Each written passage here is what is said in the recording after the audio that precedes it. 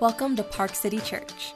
You're listening to our weekly message, where we hope you'll be inspired and encouraged to know and follow Jesus and welcome and serve others. Thank you for tuning in. Psalm 2 this morning says, "Why do the nations rage and the peoples plot in vain?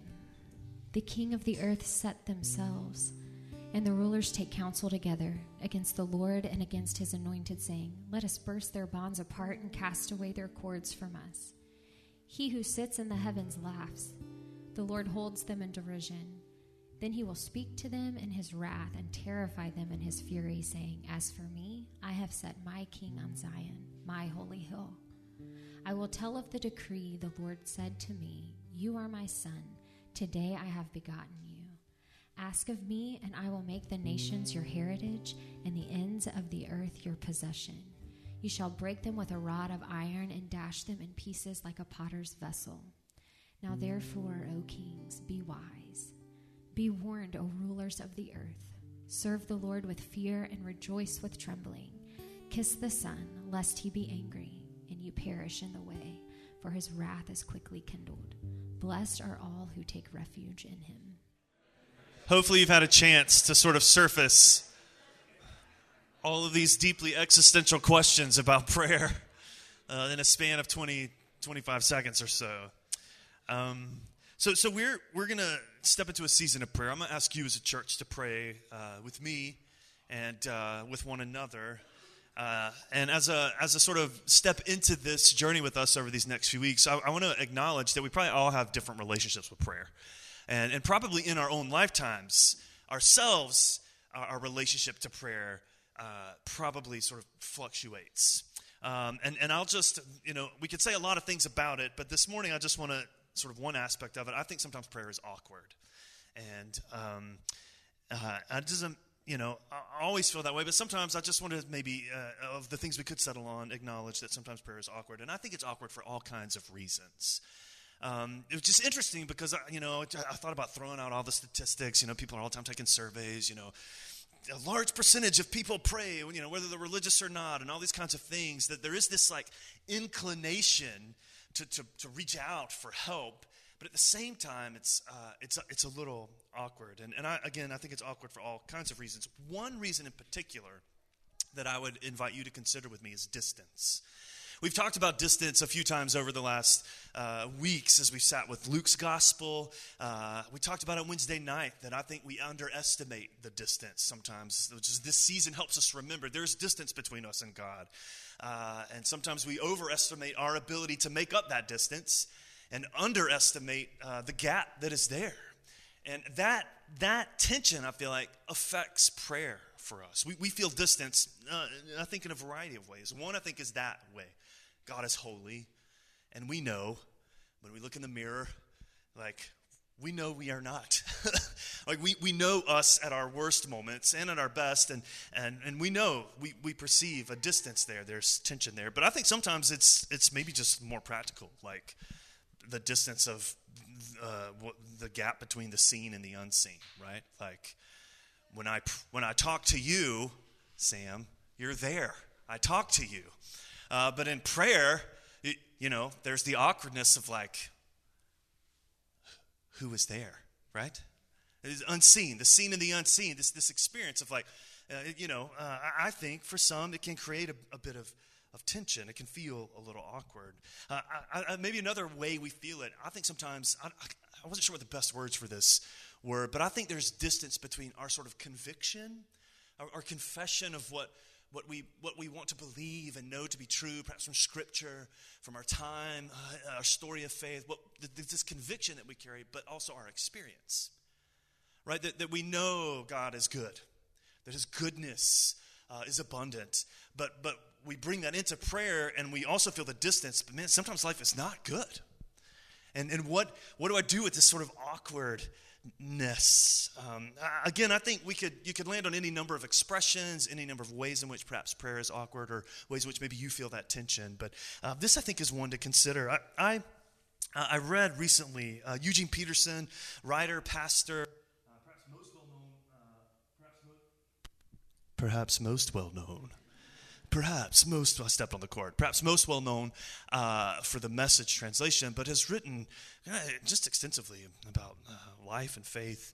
But he made the observation, and he asked the question this way, like, can there even be a conversation, right? He's thinking about prayer. Can there even be a conversation between a God who speaks the worlds into existence and our lives, and we who use our words to order a second helping of potatoes, right? Right? Distance, right? Between a God who speaks worlds and sort of the mundane, just like run-of-the-mill uses of speech that we carry. James in the New Testament picks up this tension, that there's this range, right? And we feel this tension. And I want to suggest to you this morning, again, we could have landed on any number of things, but as we step into this particular season, I want to suggest that the Psalms help us, help you and help me pray. I want to invite you with me to kind of lean on the Psalms each week to guide us in prayer. During Advent, we sat with the songs of that particular season. We looked at Luke's gospel, and he told us the story of Jesus and included in that story a variety of songs and pulled us into the story of God. Well, this season, I kind of want to do the same thing. A season of confession, this Lenten season of dependence and an acknowledgement that we are dust, that we are sinful, that we are broken, that there is distance between us and God. It's what it takes us to Easter, right, to Good Friday and Easter, that the songs for this particular season, I want to suggest we can find some resonance in the Psalms, that they pull us deeply into dependence, to this confession that though we want to be self-reliant, our lives, we are pulled into a different story, a life of dependence. We saw it Wednesday night.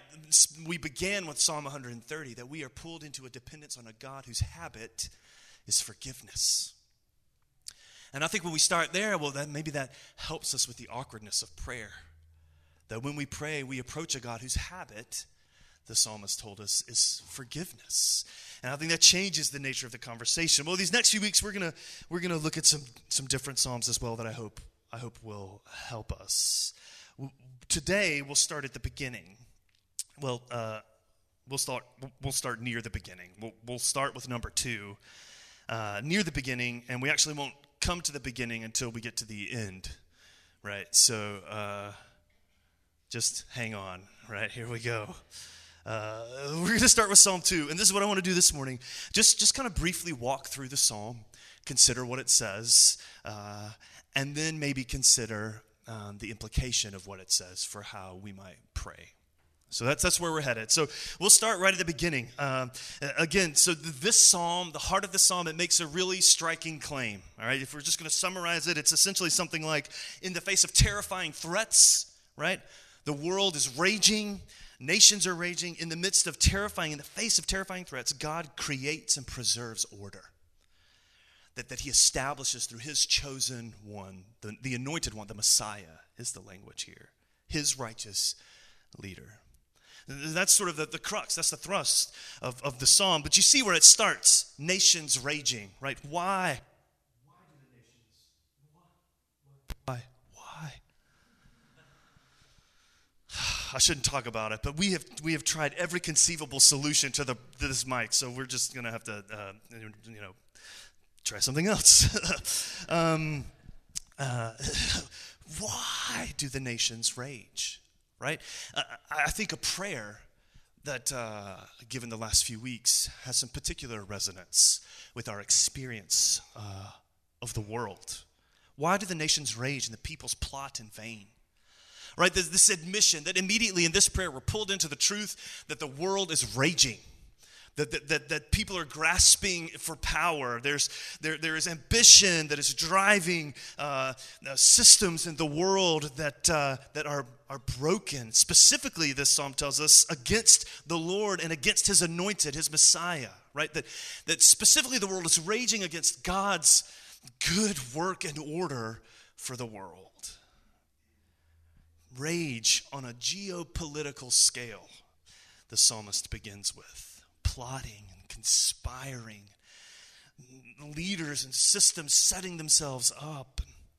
Maybe it's not a space we think about often, but I certainly think it's a psalm that has resonance for the moment that we are in. Perhaps calls to mind headlines you have read and considered this week. And here, right from the get-go, the psalm pulls us into this experience of the world. Why do the nations rage, right? Nations raging.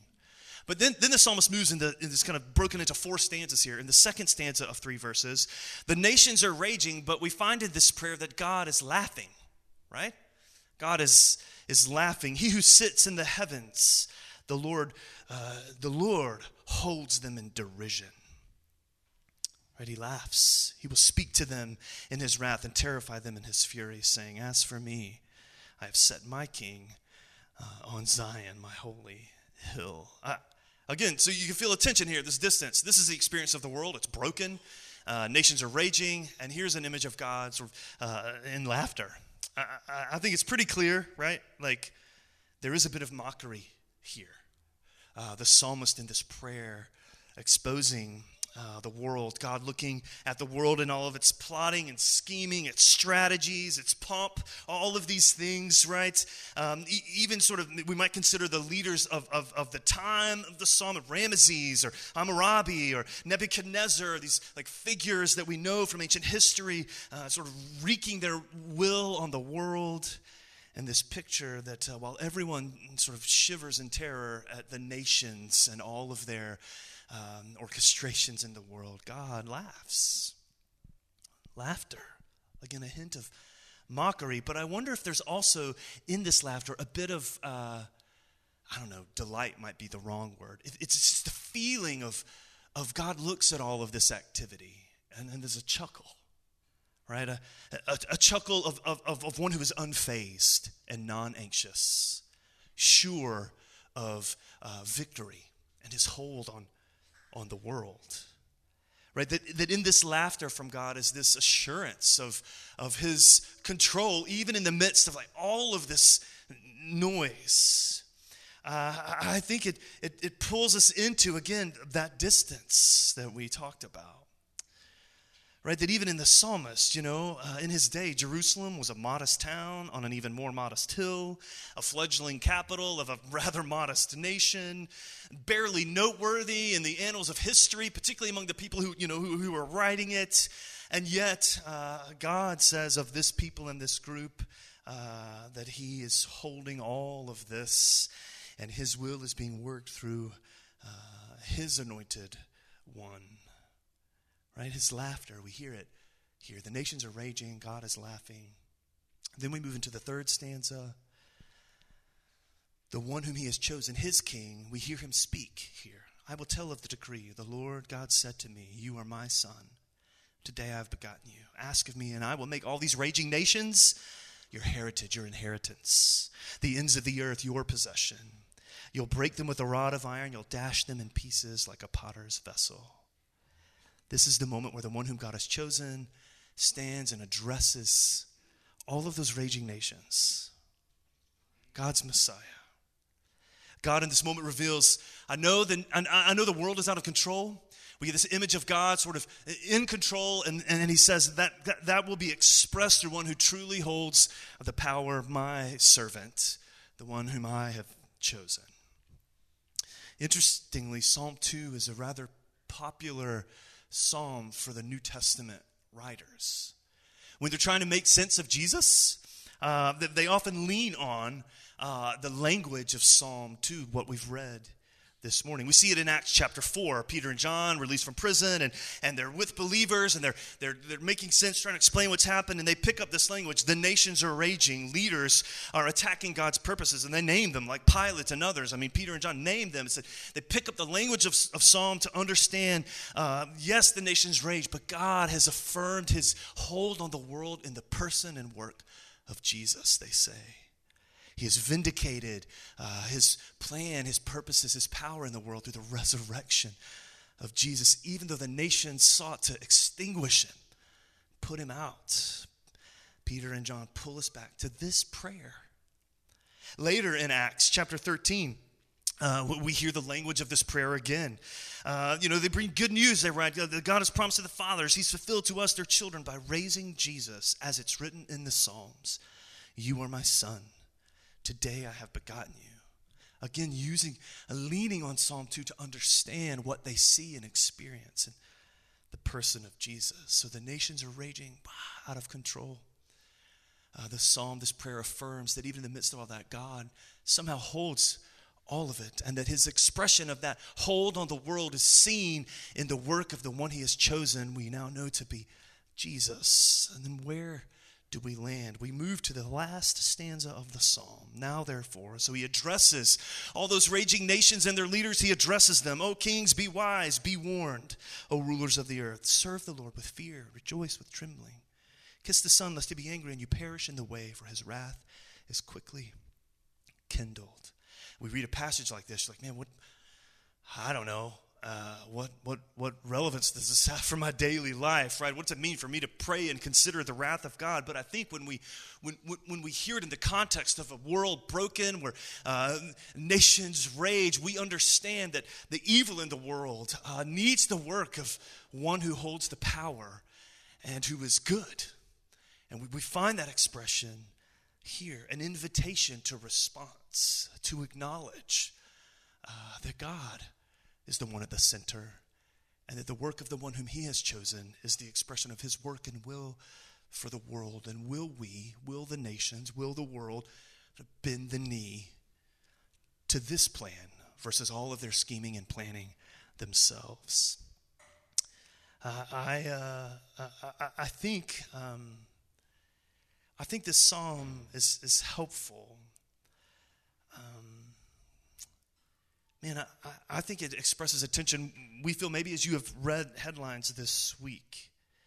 We can feel this tension in the psalm. We begin with the admission the world is under his control, and yet the nations are raging. And then we end with this invitation of submitting to his rule, but it still seems unresolved. And that feeling we carry still, you and me, when we pray.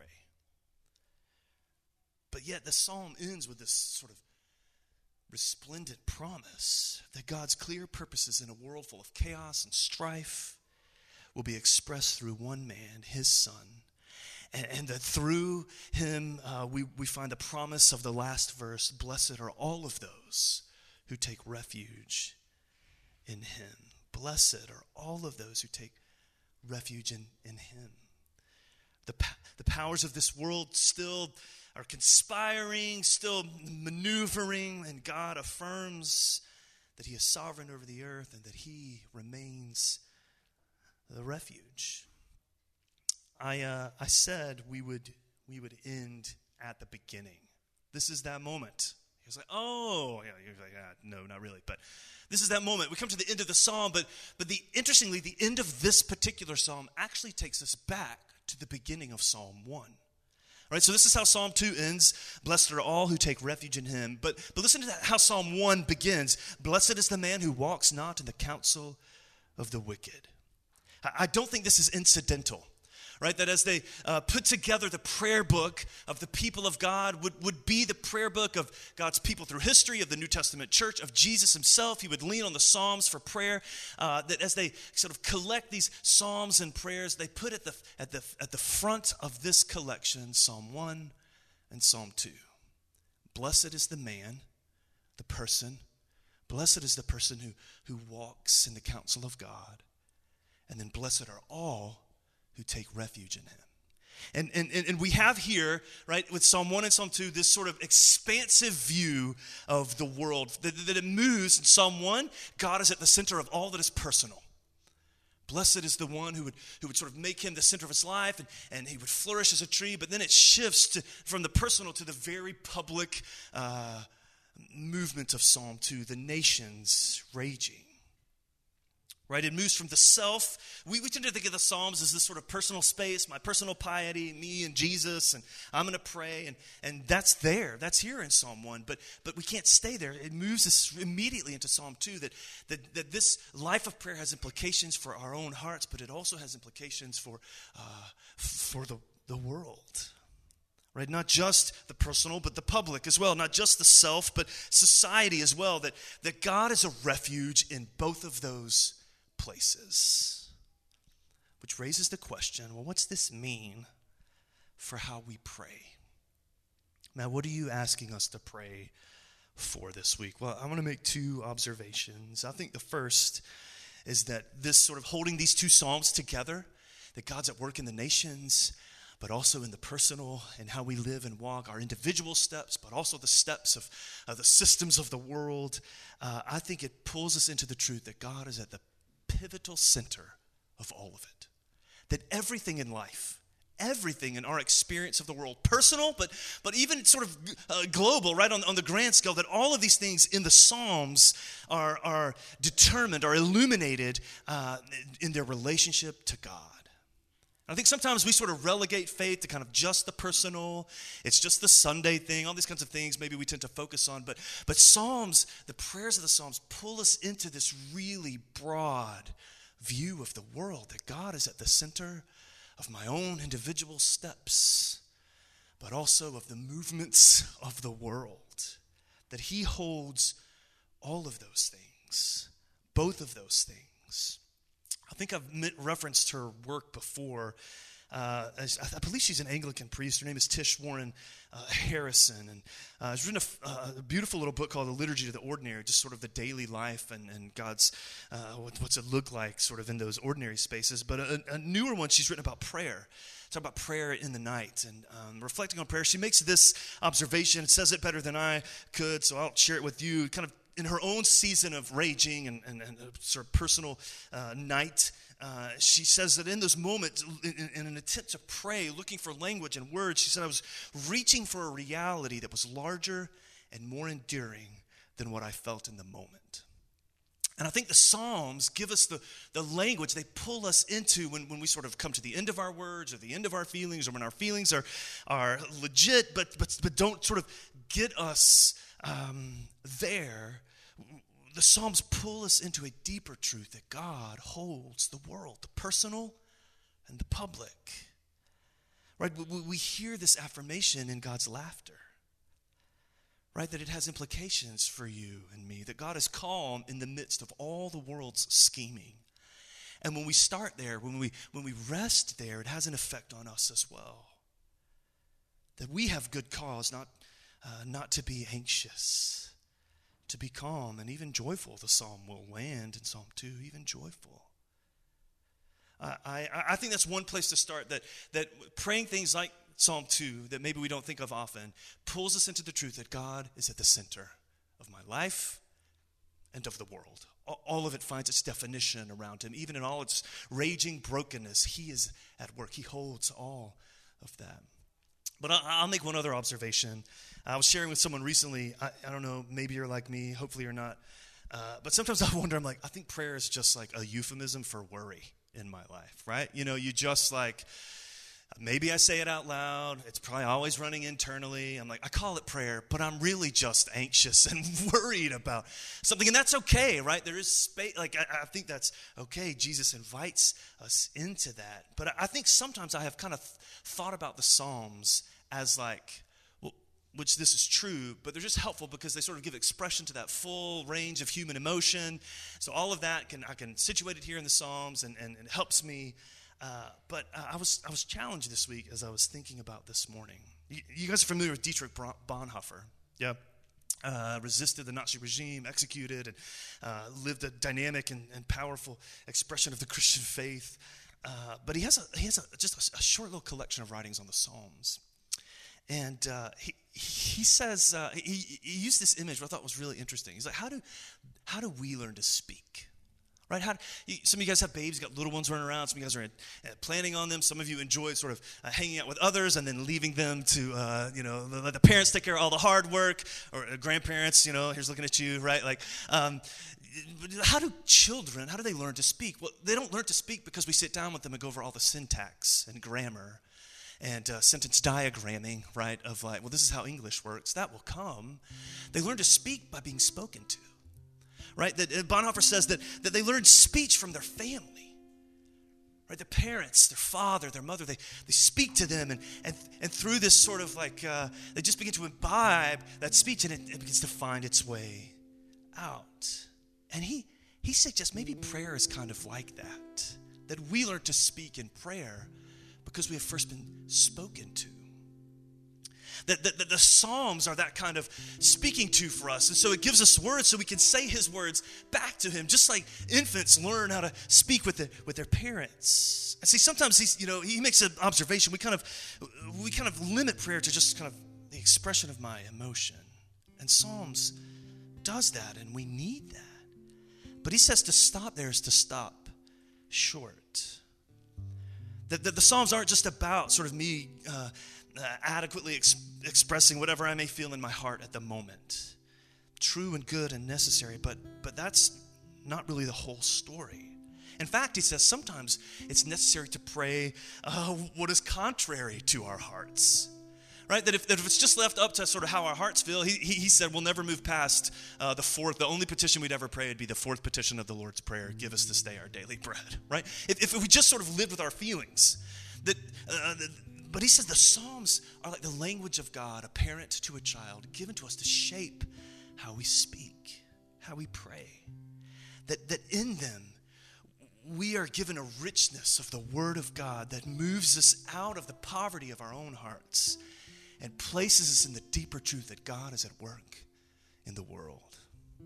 And that I can bring all of this that I feel into the language of the Psalms. And there, in the very words of God, I'm given all of those emotions, those feelings, all of those extremities in my heart find context in a deeper, bigger, broader truth that God is at work in the world. It's in this way that I think prayer is a gift, a gracious gift that we find in the Psalm. Thank you for listening to the Park City Church podcast. To learn more about our church and or to find ways to get involved in our community, visit us at parkcitykc.com or follow us on social media at parkcitykc.